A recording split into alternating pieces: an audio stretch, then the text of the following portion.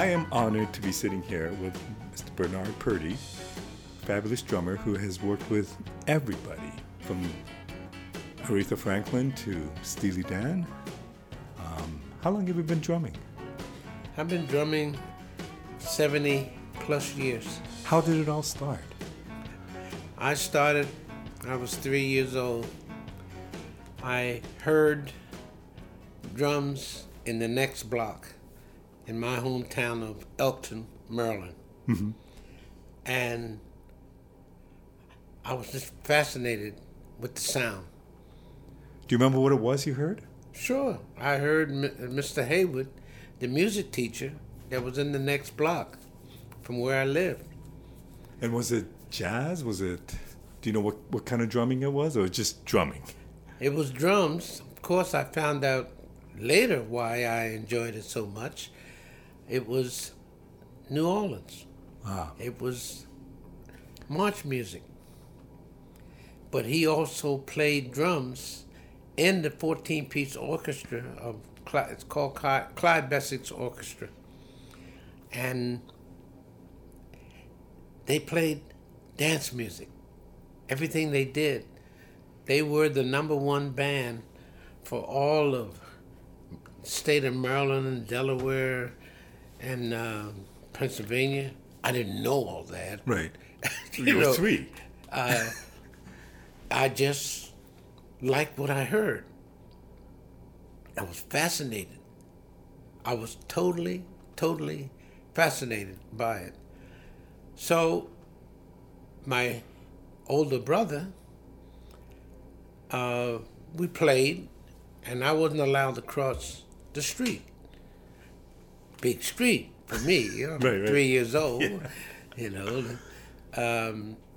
So he was allowed to take me, walk me all, you know, through town.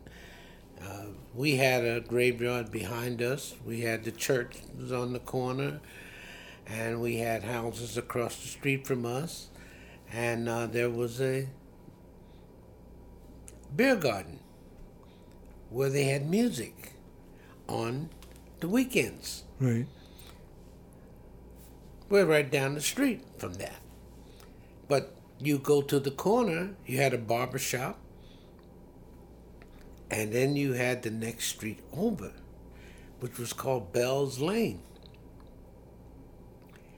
And from the corner, you could hear drums.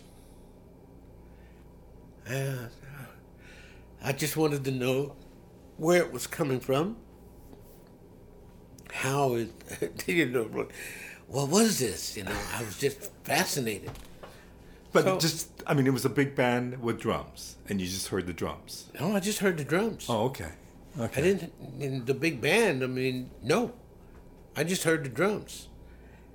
I was into what I call country music. Country music was the thing Right. in a small town in Maryland, you know. But people dance. Right. People could dance. That's what it was always all about, dance. So I was 3. My brother walked me, and we got in front of the house where it was coming from, and I sat down on the stoop.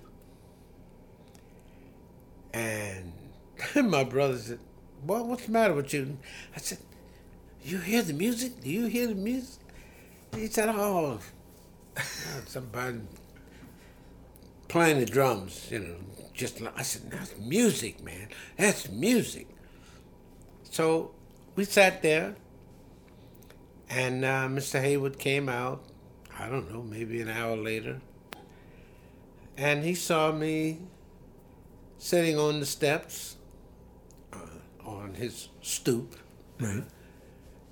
He said, "Boy, what are you doing here? What's wrong with you?" I like what you're doing. You know, what is it? He said, "I'm playing the drums."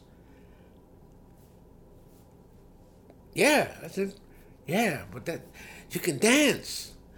I said, yeah, it's dance music. You know, I got to practice. I got to practice. I said, I like what you're doing. I like the sounds. But I did not really and truly know what I was saying and doing, except this is what moved me. Right. It's amazing that it touched you so much at the age of 3. Mm-hmm. And after that, when I went back home, I told my mother. And I said, I want to play drums, because I now know the word. Right. Playing drums. But at this point, you haven't even seen it, though, right? Did you go in to see it? Mm-mm. Oh, okay. Mm-mm. I want to play drums. She said, boy, we have no money for drums. What are you talking about? And then I told her the teacher down the street, Mr. Haywood, he plays drums. He plays drums in a big band. And she said, well, did you see the big band? I said, no, he told me about what he was doing. And my brother Ernie, who's older, he said, yeah, Bugsy liked what he was hearing. And we sat there for a while, and Mr. Haywood came out. And he was talking with him, and he started telling him about the music that he was making, and he said the music was from New Orleans. Still didn't mean anything to me, except I just liked what I was hearing. Mm-hmm. And then I could feel the march. Vroom, vroom, vroom, vroom, vroom, vroom. Jump, boom, jump, boom, jump, chicka chicka boom, chicka boom, chicka chicka choo cha. I learned all of those. What I just sang to you, that's the first thing that I actually started learning and listening to him play until I would sing it. Could actually sing it. I couldn't actually play it on the drums, but I could play it on the pots and pans. Your mom must have liked that. Well, she wasn't very happy. She wasn't very happy about it. But I was there every day. I went there every day, and my brother Ernie had to watch me, because this was summertime. Yeah. And he wasn't in school at the time, you know. So I was there. So when did you actually sit down behind a set of drums? I don't know whether it was 6 months or whatever, but I didn't sit behind a set of drums. I was with the snare drum. Right, okay. And what did that feel? Like, was that unbelievable? Like, was it everything you thought it would be? Oh, it was even more, as far as I'm concerned, because as soon as I sat down, I played the march. I was actually playing what Mr. Haywood was playing. And you could do it. And I could do it. And I would sing it. I would just sing it and then play it. Play and sing at the same time of what it was. And he was fascinated. He said, you have rhythm. And I said, yes, sir, yes. I don't know, but these are the things he was saying to me. I didn't understand what he was talking about, right? But it sounded good to hear what he was saying. So every day I was there throughout all of the summer, because couldn't go to school, I was too young, and so it started that way. During the winter, I stayed at home. with my mother's pots and pans. So I now was trying to play that same rhythm. As time went on, that rhythm I start to understand. But it was still New Orleans to me. Mm-hmm. But it was still march music. Everything he did, it was like a march. And as I listened to all the times, I might be there from an hour to 6 hours. My brother Ernie, who used to take me, disappeared. Right. He had other things to do. Yeah. He'd leave me there. I'd sit on the stoop. And then on the weekends, Mr. Haywood was teaching. He had other students. So he allowed me to stay on the stoop. And while he taught these young kids, and I didn't understand why it took them so long to learn something. That's the only thing that bothered me. Because you could pick it up really easily. You could pick it up really easily. Oh, I picked up everything immediately. I would sing it. Right. And then I'd sit down and play it. So after a while, the students that he had were in a book, drum book. Looking at the notes and they boom, bang, boom, gang, boom, bang, gang, boom, bang. Why doesn't it sound like I didn't understand why it took them so long to get to that point. So, as long as I was there, Mr. Haywood used me. He says, Bugsy, play this for me. I'd jump up, sit down, and play it on the snare exactly how he played it, because I heard it and I could sing it, and I would just sing it and play it. He said, okay, now sit down. I go back and sit down, and the other kids, how did you do that? How did you? I said, I don't know. I watched him, but I heard him play that part. So I sang the part. I would always sing the part. Even though I did not know that I could read music or anything, no, I just sang the part. So little things started to come because he finally started to say to me, I think by the time I was 5 or 6, he said, you got a photographic memory. And I said, a what? What are you talking about?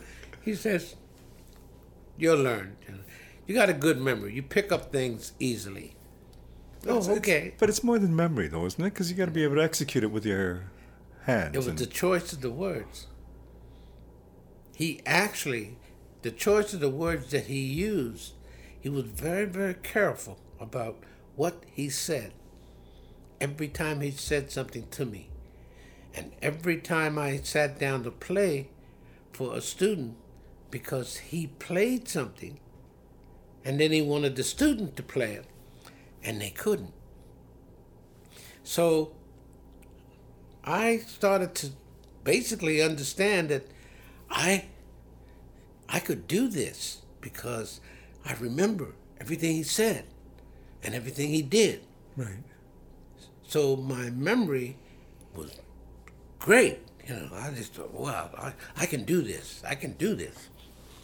So I'd get excited, and I'd be there 2 to 6 hours, especially on Saturday and a Sunday, because you had these kids that weren't in school and they wanted to learn, and he even had classes, but I wasn't allowed to speak because I couldn't pay for any of this. It's all belonged to somebody else, these other students. That was fine with me. He just allowed me to, You're still learning. I'm still learning. So the biggest thing that happened to me, I was about 7 or 8. I was close. No, 6 or 7. I opened up my big mouth. I didn't understand why these kids do not know what he is doing. Mm-hmm. And I thought because I'm there all the time and I'm seeing the same ones, I spoke. He says, "Out! Out! You don't exist!" I was shaking. I'm scared. Mm-hmm. And here he's telling me that I have to leave, that I won't be able to play the drums anymore. I was heartbroken. And I started crying. By this time, I could walk across the street, even though I wasn't supposed to. Right. And I walked home and my brother wasn't with me. And I was crying. And when I got home, my mother said, "What's wrong with you?"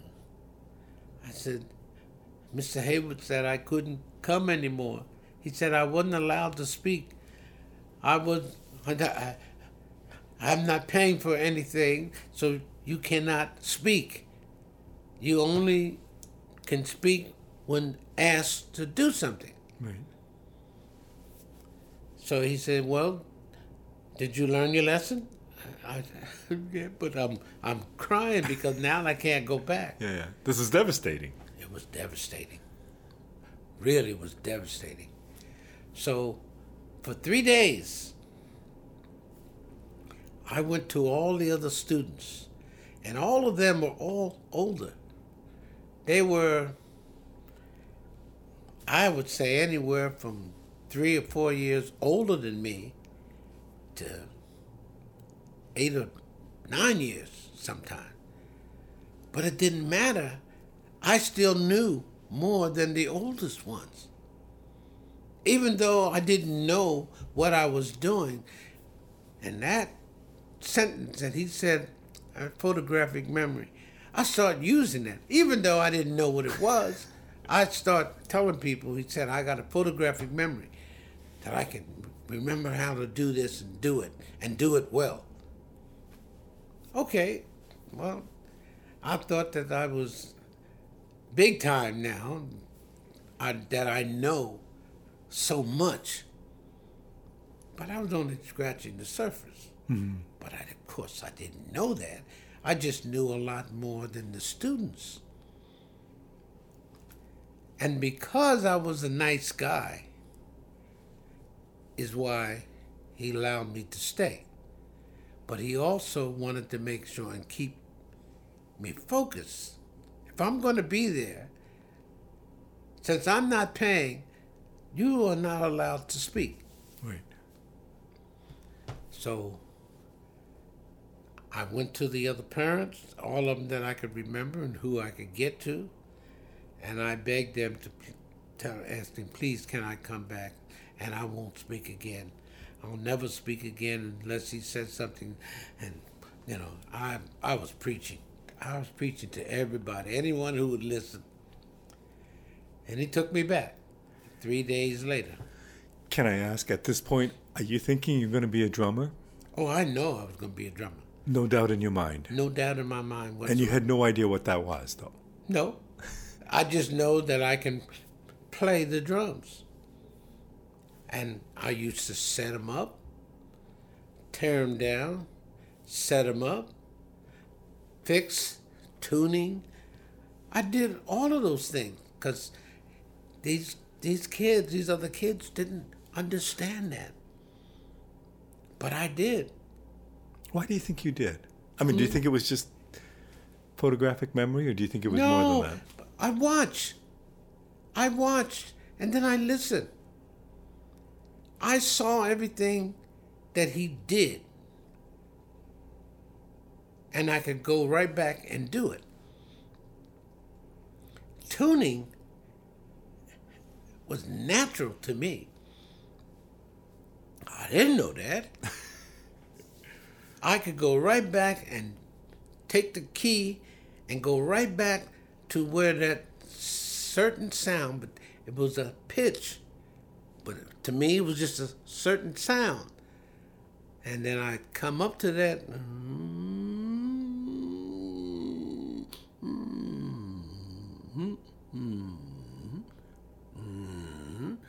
and know exactly when I got to where I want, because that was the sound that stayed, and it was warm, it was pleasant, and it was always out of the way, the sound-wise. I never, ever pound and hit super hard, because I wanted to make sure that I stayed within the realm of that sound that I liked. I could do on anybody's drum. It would take me minutes. I tuned the drum and I got the sound because I heard that pitch in my head of where I want things to be.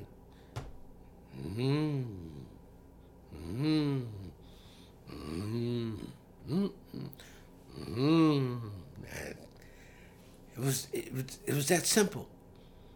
To you? Yes. So when did you get behind a full kit? Well, by the time I was 6, okay, I got behind the full kit. I didn't get there till then because there was the seat that he had wouldn't go down far enough. So if I got a stool, I'd be down here. Right. I couldn't reach the big part of the drums. The bass drum was a 22 or 24-inch bass drum. That's how big it was. But to play it with my foot, I had to be in a real low chair or stool. Because I wasn't able to, any chair, I wasn't actually able to reach it. So I had a little small stool that was about that size. So I didn't play the cymbals because I couldn't reach those. But I could reach the hi-hat. Now, I don't know where the anybody else got the term and everything else. I didn't know what it meant, hi-hat. Right. The hi-hat to me was down here, where my socks was. Right. So, of course, you learn these things later as you go along because the stand started coming up, creeping up. So you can actually play a hi-hat and with your foot. Because for me at the time, there was no such animal as a foot to play. I could just play that little cymbal that was down here because I could reach it. Did you adjust to the other parts, like the snare? You're working with the snare initially, but then you had to learn the hi-hat, the tom-toms, and the cymbals. Did learning to play that, which is more than just playing on the snare, did that come easy to you as well? Oh, yeah, very easy. But it was all about the sound. I became fascinated with the sound because every job that Mr. Haywood did, the drums had to be tuned. Mm-hmm. All of the drums. Because every night that he played, he down-tuned the drums because they were calf-skin heads. Right. Now, I thought all drums were calfskin. I don't know that the technology that came along didn't come along for another 10 years or more. But I thought no matter what drums you played, you had to detune to save the skins. But when you go, before you go to play it, you retune and bring that sound up. And of course, I didn't know the word pitch, just the sound. To me, it was just the sound. So everything that he really taught me, he wasn't necessarily teaching the other kids because I had kind of went past them. Right. But at the same time, he wanted me to play for them because they had to learn because they were paying. And they took it very easily from me because I was just a kid. Right. So I got my point across to them because of what he said. And I understood immediately. So it worked out to a two-way street. I was helping him with the students, but it was all helping me to know everything that I could possibly know about drums. At what point did you start playing with other people? Was it in school? Was it in a school band? Or? Mm-hmm. I was playing with his band, Okay. the 14-piece orchestra. And did that come naturally to you? Because playing the drums is one thing, but playing with other people is another. Very, very natural. I wasn't able to play loud first. I could play with the brushes. He let me play with the brushes with the band. And then as I grew, I could play and use the sticks. Because the music they were doing was still dance music. Country was dance music. Latin, dance music. Did you read? Did you read notes? No, I wasn't reading until I actually got to the 8 and 9 because I had to. I could read the drum parts by the time I was 8 and 9 because they had music for drums. And the ones that didn't have music for drums, I had picked up piano part or a bass part and start looking at the rhythms. Now, even though I didn't know what the rhythms meant, I could sing the rhythms. Not the melody, but I could sing the rhythms. Da da da da, da da da da, da da da da da da. I could do all of that because I saw the symbols, the sign. I read the notes, drum notes, but not melodies. I didn't know there was a difference. Because I didn't have to read the notes from the piano, from the bass, the guitar, the horns. None of this affected me except hearing the rhythms of what was being used and how it was being played. So I got really, really good at it. and I could play with the big band. They played every Friday and Saturday night, someplace.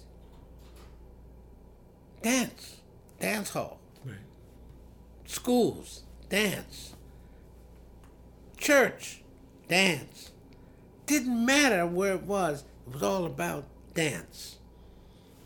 So that made the biggest impact on me. The biggest. After a while, by the time I was 12, 13, he said to me that you did a nice job. I can't get in the band. At first I thought it was because I was too young. I can't be in the orchestra because you only know, rhythms. He didn't say I didn't know music.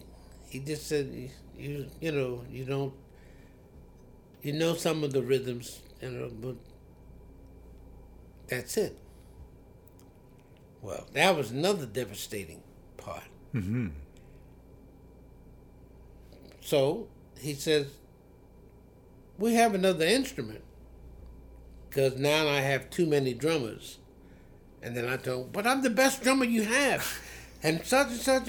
He says, I have too many drummers. Now, you want to be in the band, you have to learn another instrument. And do you have any interest in any other instrument? You just wanted to be a drummer. I just wanted to be a drummer. But in order to be in the band, I took up trumpet. Because that's what he said that was available. Right. About a year and a half later, he said, you're right. You can't play the trumpet. Flute. He didn't put me on flute. What I didn't know and didn't understand is that he was forcing me to learn music. Mm-hmm. But it was all about how to do things and playing it with and being the drummer, because that was his instrument. Right.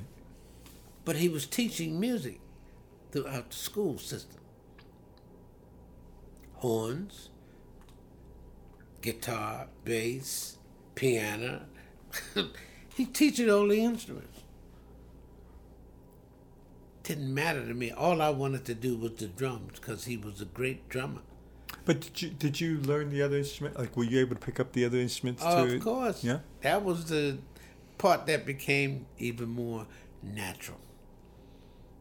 I picked it up so easily because I could see the rhythm of the horns, Mm-hmm. the guitar, the bass. I see the runs going through it. It was, and I go over there and sing it. Da da da da da da da da da da da da. I picked up the rhythms like that. So I was forced to learn the ABCs of music. Mm-hmm. The pitch. When the words started coming around, all of a sudden, everything was different. And I said, whoa, wow, this is something. This is really something. You mean I can learn how to play piano? I can learn how to play a horn? I can learn how to play the bass? But I had no money. So to learn the music at home, I had to have an instrument that I could take home. Auto harp.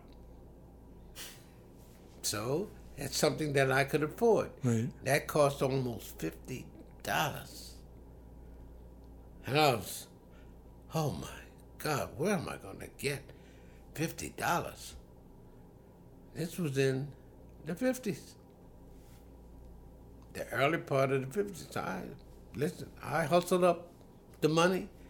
I got my bottles. I got anything and everything. Hustle and got the money for this auto harp.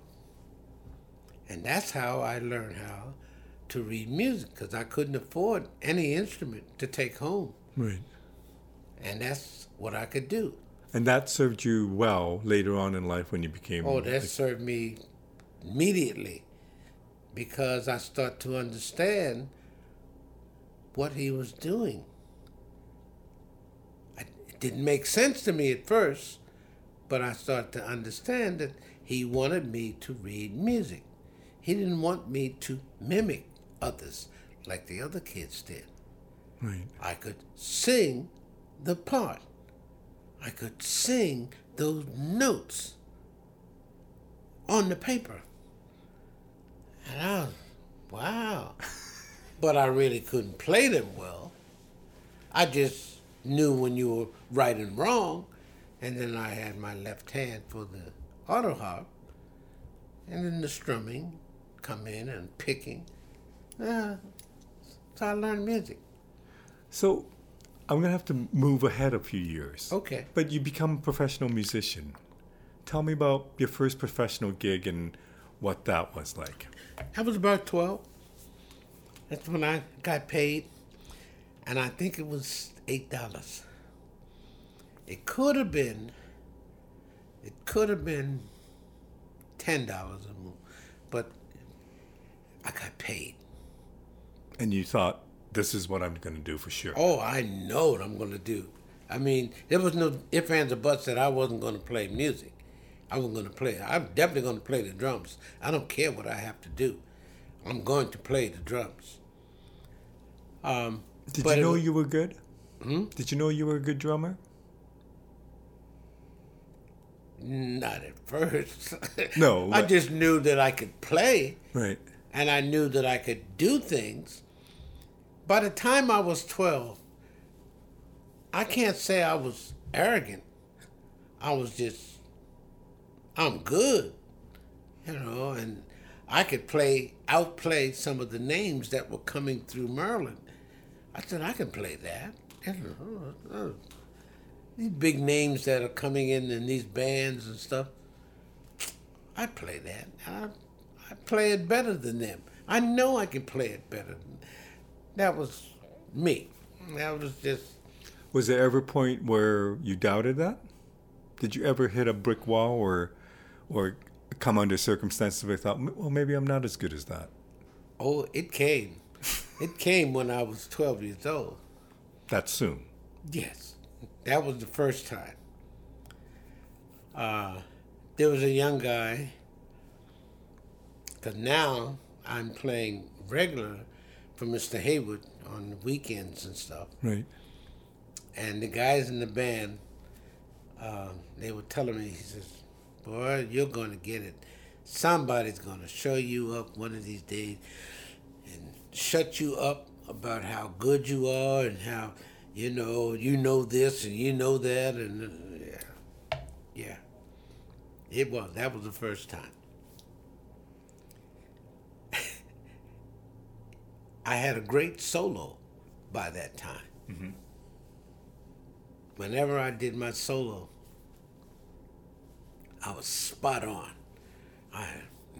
Stick on boom boom gang doom doom doom doom boom doom doom doom ding tick tick doom doom ding ding da da doom kum kum kum kum da doom doom. I had all of my licks. Right. I had all of my licks down, and in a rhythm. I'm doing a solo, but it's part of a rhythm that I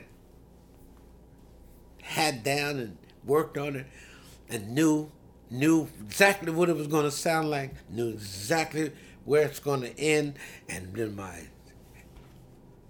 my hands, as things get, you get to the point where you start looking good at what you're doing. Oh, I had all that. Well, this kid said he's been watching me for 6 months or so. I don't know. I'd never seen him, Right. Well, we were playing. And he said he was the drummer. I thought, oh, come on. He's 12 or 13, I don't know what his age, but I'm ready to show him up. Let him play the solo. Well, he, we did my song, the song that one of them was even Caravan at the time. He played the song, and I told him, give him a solo. So they gave him a solo, and they said, you got it. He said, what? He stopped, stood up. He says, this is the way you play your solo. He played my solo lick for lick, note for note, and when he finished with that, he said, whap! He said, now this is the way you should have played it. What? Oh, he played it twice as good as me. The band members and all, they stood up and clapped and all. Boy, they were so happy. They were so happy about this. I left. I didn't finish at the gig. It wasn't my gig in the first place. I didn't finish at the gig. I had to leave. I was too embarrassed. I was just too embarrassed. What did that teach you? For a good 10 years, it taught me a little bit of humility. But did it drive you to become better? Oh, yes. I went back to the woodshed. Right. Definitely went back to the woodshed and got my act together and start working on new stuff and different. And I still had my little solo things that I would do because I never left them. I never lost that. So, play. And then when I started doing recordings, boy, you talking about a head. My head got so big by the time I was 20, 22. I was in New York at this time. Got a cabaret card. Big time. And my head became so big, I had to go through the door sideways with my hat. And it happened to me again. So why, I'm going to ask you about that, but why would you not have learned that lesson from before? You just thought that you overcame it and now you're better? I overcame it and I was definitely better. But now I'm recording. I'm playing every night, someplace, but I'm also recording during the day. This was momentous to me. And I actually was making money. I actually made as much as $100. I made $100. I made more money in tips than I did for the gig. The gig in the 60s was only paying $25, $30 for a night. Fantastic. I mean, I'm up now from $10 to $15 to the $20, $25 a night. Right. Which is a lot of money anyways, right back then. Of course. This was the early part of the 60s. But as things moved on, I had certain things that happened to me. The recordings, records came out, and I became big shot. Mm-hmm. By this time, I had already lost my name of Bernard, and it was because people couldn't pronounce my last name. They were calling me Bernard Purdy. So after 6 months of being in New York, Bernard got dropped, and it was Pretty Purdy. Pretty Purdy. Good. Okay. I'll accept that. And I was making records. Demos, but I was making records. Mm-hmm. And those records turned into be masters, hit records. My head got so big again. I mean, it really, this one was really because I'm now able to talk about my music because I already learned how to read music, write music, arrange. I was doing everything because I knew music. Well, it happened again. Only this time it was even more devastating because it was a young lady that my friend, I called her my friend and all, and she put, it's like, you gotta stop acting like you know it all, and you this and you that. Oh my God, I was devastated because I thought she believed in me, that I could do anything. Because by this time, I'm working with Les Paul. You name the people that were producing records and everything else. Between that time, between 61, by the time 61 came in, I was in New York. I had already left Baltimore to college at Morgan State, had 2 years. I didn't go back. Went back for the second year, and then I'm going to stay in New York. Oh, I'm going to be in New York. So, okay, you're now in New York, a family, you got all of these things that are going on, and I was managing it. So my head got big again. And this particular time, it really, really hurt. Because, I'm older and you're supposed to be wiser. Right. Yeah. I was out playing so many of the drummers of New York. I was playing better than all of them. I was Mr. Timekeeper. Oh, I got reputations. They had all kinds of names that they were giving me. And I wasn't so humble. You're talking about really being knocked for a loop. I got knocked for a loop really, really big time this time. And I really started to ease up and stop thinking about who I am and do your job. Because of this woman. Because of this woman telling you you're full of yourself. It was my buddy. And my best, it's like being a best friend to me. But did you understand why she said that? Like, did it make sense to you? It made sense. But I had, to hear it, nobody wants to hear that. Right. I'm sorry. People can say what they want. Nobody wants to hear it. And hearing it from a woman, no. That's the worst thing that can happen to you. So what did you do? I started to shut up. But it took a while for me to understand.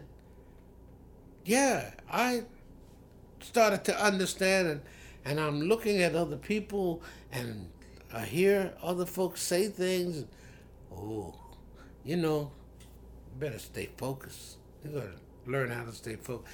And then I did. I started learning how to be the best studio drummer. I learned how to listen and to watch how producers were doing things and how and why they were making mistakes. What caused them to make mistakes with these songs that they were doing. And it had so much to do with they didn't know the rhythm to give people. Mm-hmm. I was impeccable for giving a rhythm and talking about it. And try it this way. You might like it. But I wasn't arrogant about it by this time. Right. I was just, I'm good at what I do, and this is what I observed. I didn't ask you for anything. I didn't But ask for you were able to change. Oh, yes. I had to. But humility, being really, by the time I hit 30, oh, yeah, I was mellow. But you But, have played on some amazing albums, right? Like, I mean, you have a history of, I'm trying to bring up a list here, but like, it's an impressive list with pretty amazing artists. Yeah, but it was just, the thing is it was a job. Right. And that's what people fail to realize, that you do the job, you get called. I was doing 15 to 20 recording sessions a week. And was it mainly recording? Did you ever go on the road with the bands and stay in the band, or was it mainly studio work? Oh, I was doing both. I was doing both. Because when I went on the road, whatever I went on the road with, you only go for a short period of time, and you're back.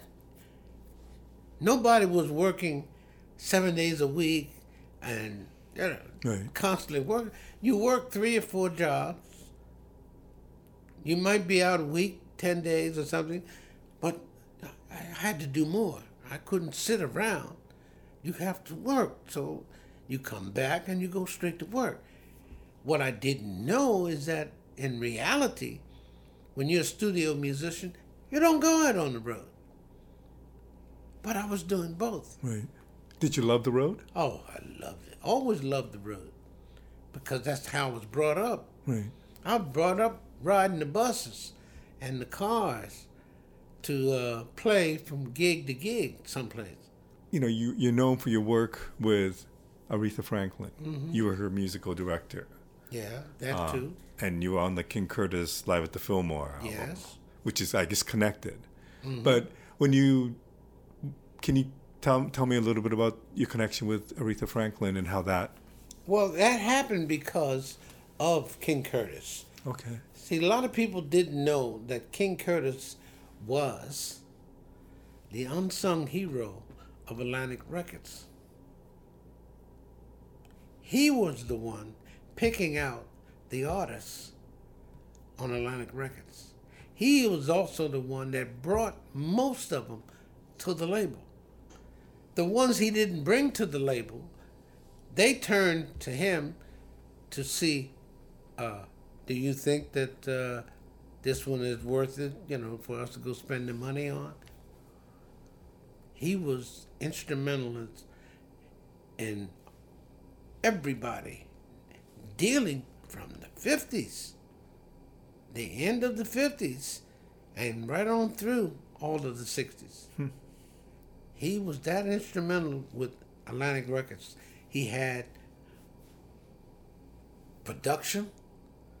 He had everything. He had publishing, but he was fixing and with arrangers and producers and bringing these different artists to the label, introducing them to Ahmet Ertegun, the brothers, Nesue, all of that. People didn't know it. People did not know. Right. And when they had meetings on the records that they wanted to release, He was there? he was the head of it. Unsung. He had no title. Didn't have a title. He was there. And they paid him well. Well, that's good.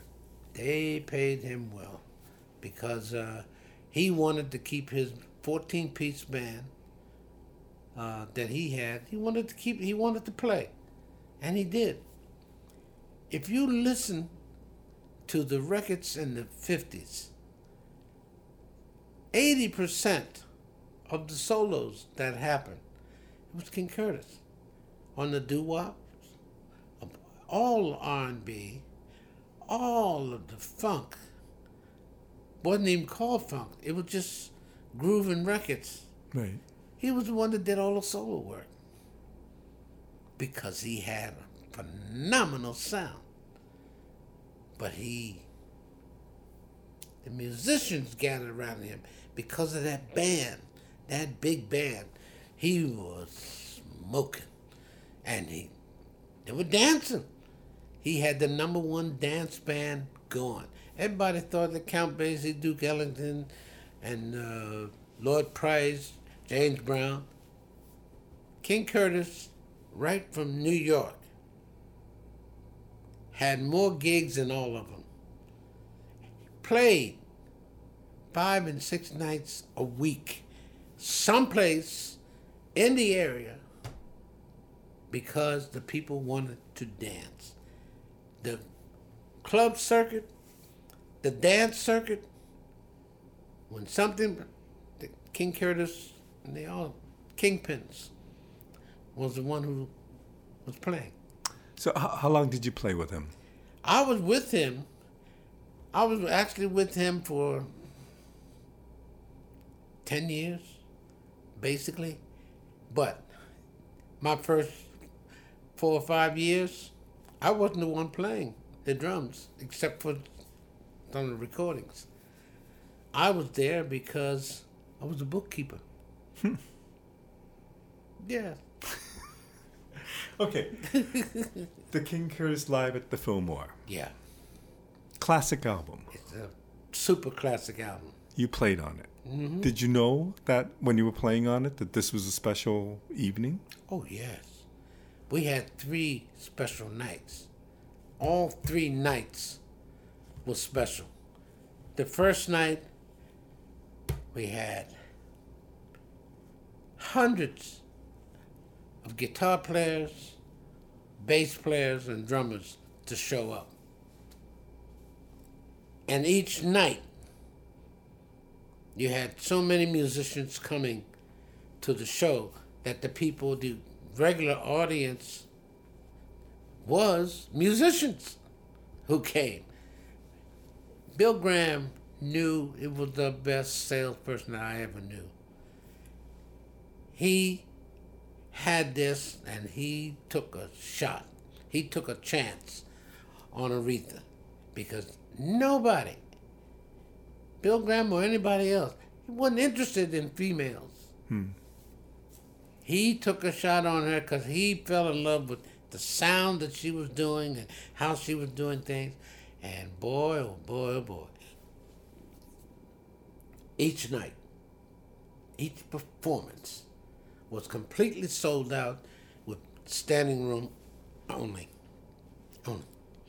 Capacity plus.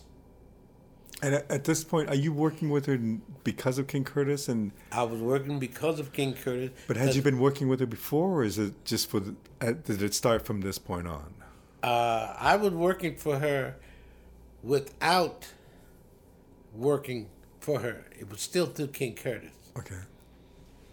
But what I was doing, she's now on Atlantic Records. She had made 3 albums. 3 albums on Columbia. I had already fixed 3 different albums on her at Columbia. When you say fix, what does that mean? Put a whole new band on. Okay. All right. Put a whole new band. And that's why her records sold afterwards. Everything on Columbia started selling when she was selling and became the superstar on Atlantic. But did you know, I mean, you could probably tell that she had something, right? Oh, yeah. Oh, yeah. Not only the warmth, but the sound, the worth, energy, and love what she did. Not only with her voice, but with her playing the piano. Mm-hmm. I don't think she gets enough credit as a piano player. Oh, no. I guess when you have a voice like that. Maybe. Yeah. Nobody listened. Basically, they didn't care. They listened to her. It was phenomenal. Her voice. but her piano playing set the tone, which is why it worked so well. Coming down here to Muscle Shoals with Jerry Wexler. Right. But what a lot of people also didn't know, I fixed some of her records back in New York as well. It happened. Right. It was a job. So, you've been on a lot of albums. And for me to go through the list would be silly. But if we were to go the other way and ask you some of your highlights, what you think are special to you. Well, the biggest, one of the biggest highlights is Live at Fillmore. Right. But then you come down the pike, and then you have Young, Gifted, and Black, the whole album. Spanish Harlem, Rocksteady. Like you did the drums for Rocksteady, right? Mm-hmm. And when you have a hit that large and you hear your drums, what does that make you feel like? Had you had? Make me feel very, very important. Made me feel that good because the way things happen and how things happen, I was in control. I was really in control of my whole wits. Knowing what she wants, what she did on the piano, and then giving it to her, and then adding that little extra stuff to go with it. This is what most people don't understand. It's the artist that gives you the energy, and the musician that's got to give the artist the energy. Right. So it's a mutual situation. And that is exactly what happened to every one of the stars coming out. And that's why they made it so big. And when they make it so big, the musicians all get forgotten. It's just it's a way of life. Yeah. You can't do anything about it. And the other part of things is that the worst thing that the musicians can do is to hang out with your boss. Leave it. Leave it alone. Because you're going to get caught up in their thing, and you will end up losing your job if you don't come up to par every time that you got to do something. Right. And you're not going to be able to speak back and tell them that they're wrong. You're going to have to eat this if you want to stay and keep the job. So you got to learn, stay away from your boss. Do there and be there when it's time. Always when it's time. Do your job, and then when the gig is over, go your way and come back to when it has to be. Can you name me some other albums that you're really proud of? Or some other songs or works? Steely Dan. It's you know, all the stuff that people said about Steely Dan, it's all true. It is. But in what sense is it all true? When they want something, they know what they want, and they work at it until they get it, and they got it their way. Can you name me some songs that you did? Oh, Home at Last, the Asia album, the biggest album to me, the one that sells the most seems to be the one with Green Earrings. Right. Every one of their songs there is super hit, and it will be a super hit for the rest of their lives. Everybody that has to learn about Steely Dan, all the Steely Dan groups, they work. These kids work because that music is self-sufficient and self-supporting. Were they, because they have such high standards, was that difficult to work with? Not for me, because that's how high I keep my standards. Right. I don't ever want people to think that my standards are below the level of anything. Because to me, it is a job first. I'm going to do my job. When I'm finished with my job, I'm the happiest person in the world. I walk out, head high, made some good money, and can talk more trash than the Barrel of Monkeys if I have to, because I did my job. Right. And I believe in me 1,000%. I do not BS anybody when it comes down to doing my job, because I'm going to do that. If I can't, I won't accept it. Okay, so you've also worked with some other greats like B.B. King. Mm-hmm. Tell me about that. B.B. King is one of the apples of the world. I mean, just him being himself. Mm-hmm. I first know of B.B. King being in Teaneck, New Jersey. I lived around the corner from him. But here, we did a thing here live at the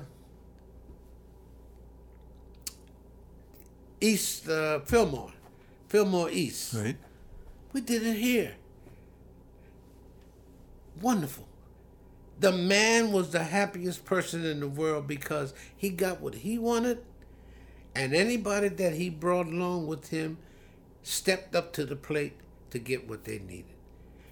Every person in that band loved being in that band. It was a home. Mm-hmm. It was a homely thing. And he treated his musicians well. He treated his musicians well. Always did. Always. James Brown. James Brown, I had a lot of respect, but when he made the mistake of turning me around, it was 2 drummers and a percussionist in the band. A mistake was made. I got accused and I got charged $25 fine. And he's singing about it to the audience and everything else. And when that night came, I had to speak with him. I said, Mr. Brown, I was not the one that made the mistake. Too late. I said, no. I'm not going to take the blame for somebody else's stuff. So, no. We tried to settle it, and he said, no, that's what it is. And I said, well, then you have my 2 weeks' notice. And he just looked at me, and then he left. In 2 weeks, I packed my drums, took them off the bus. I had nowhere to go, whatever I was going to do, nothing. And I left. I got called back about 3 or 4 years later. Mr. Lowe, the arranger, called me back. And the session that we did at that time, 23-piece orchestra, 13 horns and 10 rhythm. And we had and we hit, and those things, it was smoking. But I had my little run in. I had to get my little say in, after that time. And I did. And I'll leave that for another time. You also wrote a book. Yes. What's it called? Let the Drums Speak. How difficult was that process to write the book? Very, very difficult. Because everybody that I had worked with for the last 40 plus years was afraid that I was going to give out a lot of dirt. And I kept telling people, I said, no, you still don't know me after all these years? I am a true believer in what I do. And if any dirt that's going to happen, it's going to be on me. And that's exactly what it turned out to be. Yeah, I have quite a few artists that came to me and apologized. I said, enough said. I'm fine. I am fine with it. And I meant just that. I have never, ever got to that point where I'm going to be nasty with anybody. I made some dumb mistakes. And they were dumb. But didn't have anything to do with me defying or trying to mess over people. I don't do that. I want to play. More than anything else in the world, I want to play. And you still do. And I still do. And I'm happy as a lark. Did you ever lose that passion at any point? Did you ever lose the passion to play? No. Never, ever. So you're still the 3-year-old kid who... That's it. And that's what people see. And that's all they see. When I cannot do that, I guess it's time to put up the sticks. What makes you such a good drummer? I love me. I love all the things that I have done over the course of the year, but I learned my craft, and I learned it well enough to do whatever I want with the drums. I don't bar. I don't think about any drummer or how good they are about anything. I'm going to play me, and I'm going to enjoy what I do. So I am not in competition with anybody. It ain't about competition. I'm going there to have me a good time. I'm going to enjoy what I do and do it. Did you ever come up with a piece that you struggled with? Where you faced a song that you weren't sure what to do? Or did you always know what to play? Oh, I've had the one incident that helped me make my major decision in life was a group called, or the song, Hang On Sloopy. By the McCoys. The McCoys. They wanted me to play like I was 14 years old. I am now big time and this, that, and the other. I'm Bernard Purdie. And you want me to play like I'm 14 years old? Get out of here. Whoa. So because they wanted to make it more teeny bopperish? Yes. Is that right? Okay. So I did my job, and I tried to mess it up. I tried to play dumb and stupid with my plan. Made my fills in the wrong place. Come this, that, and they loved it. They absolutely loved it. And it worked for them. But the thing that hurt me the most is that that is not who you are.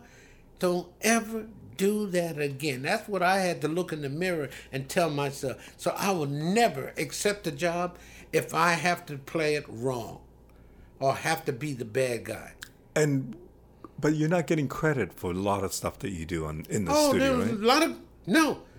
But Hang On Sloopy, I've been making money for 50 years behind that because it was reported to the union. Right. But no, there were so many records that I didn't get credit for because they weren't giving credit. Right. So the thing that happened with me is that as time went on, I tried to learn to get it all together as best I could. I'm just going to do the job. And that's what it's going to come out to be, a job that I do. So it's time to wrap it up. But I just want to thank you so much for doing this. I want to thank you too. And I really appreciate it very much. What a thrill that I would just bump into you and this opportunity would come up. And I can't thank you enough for this time that we spent together. My pleasure. I just said my plasma.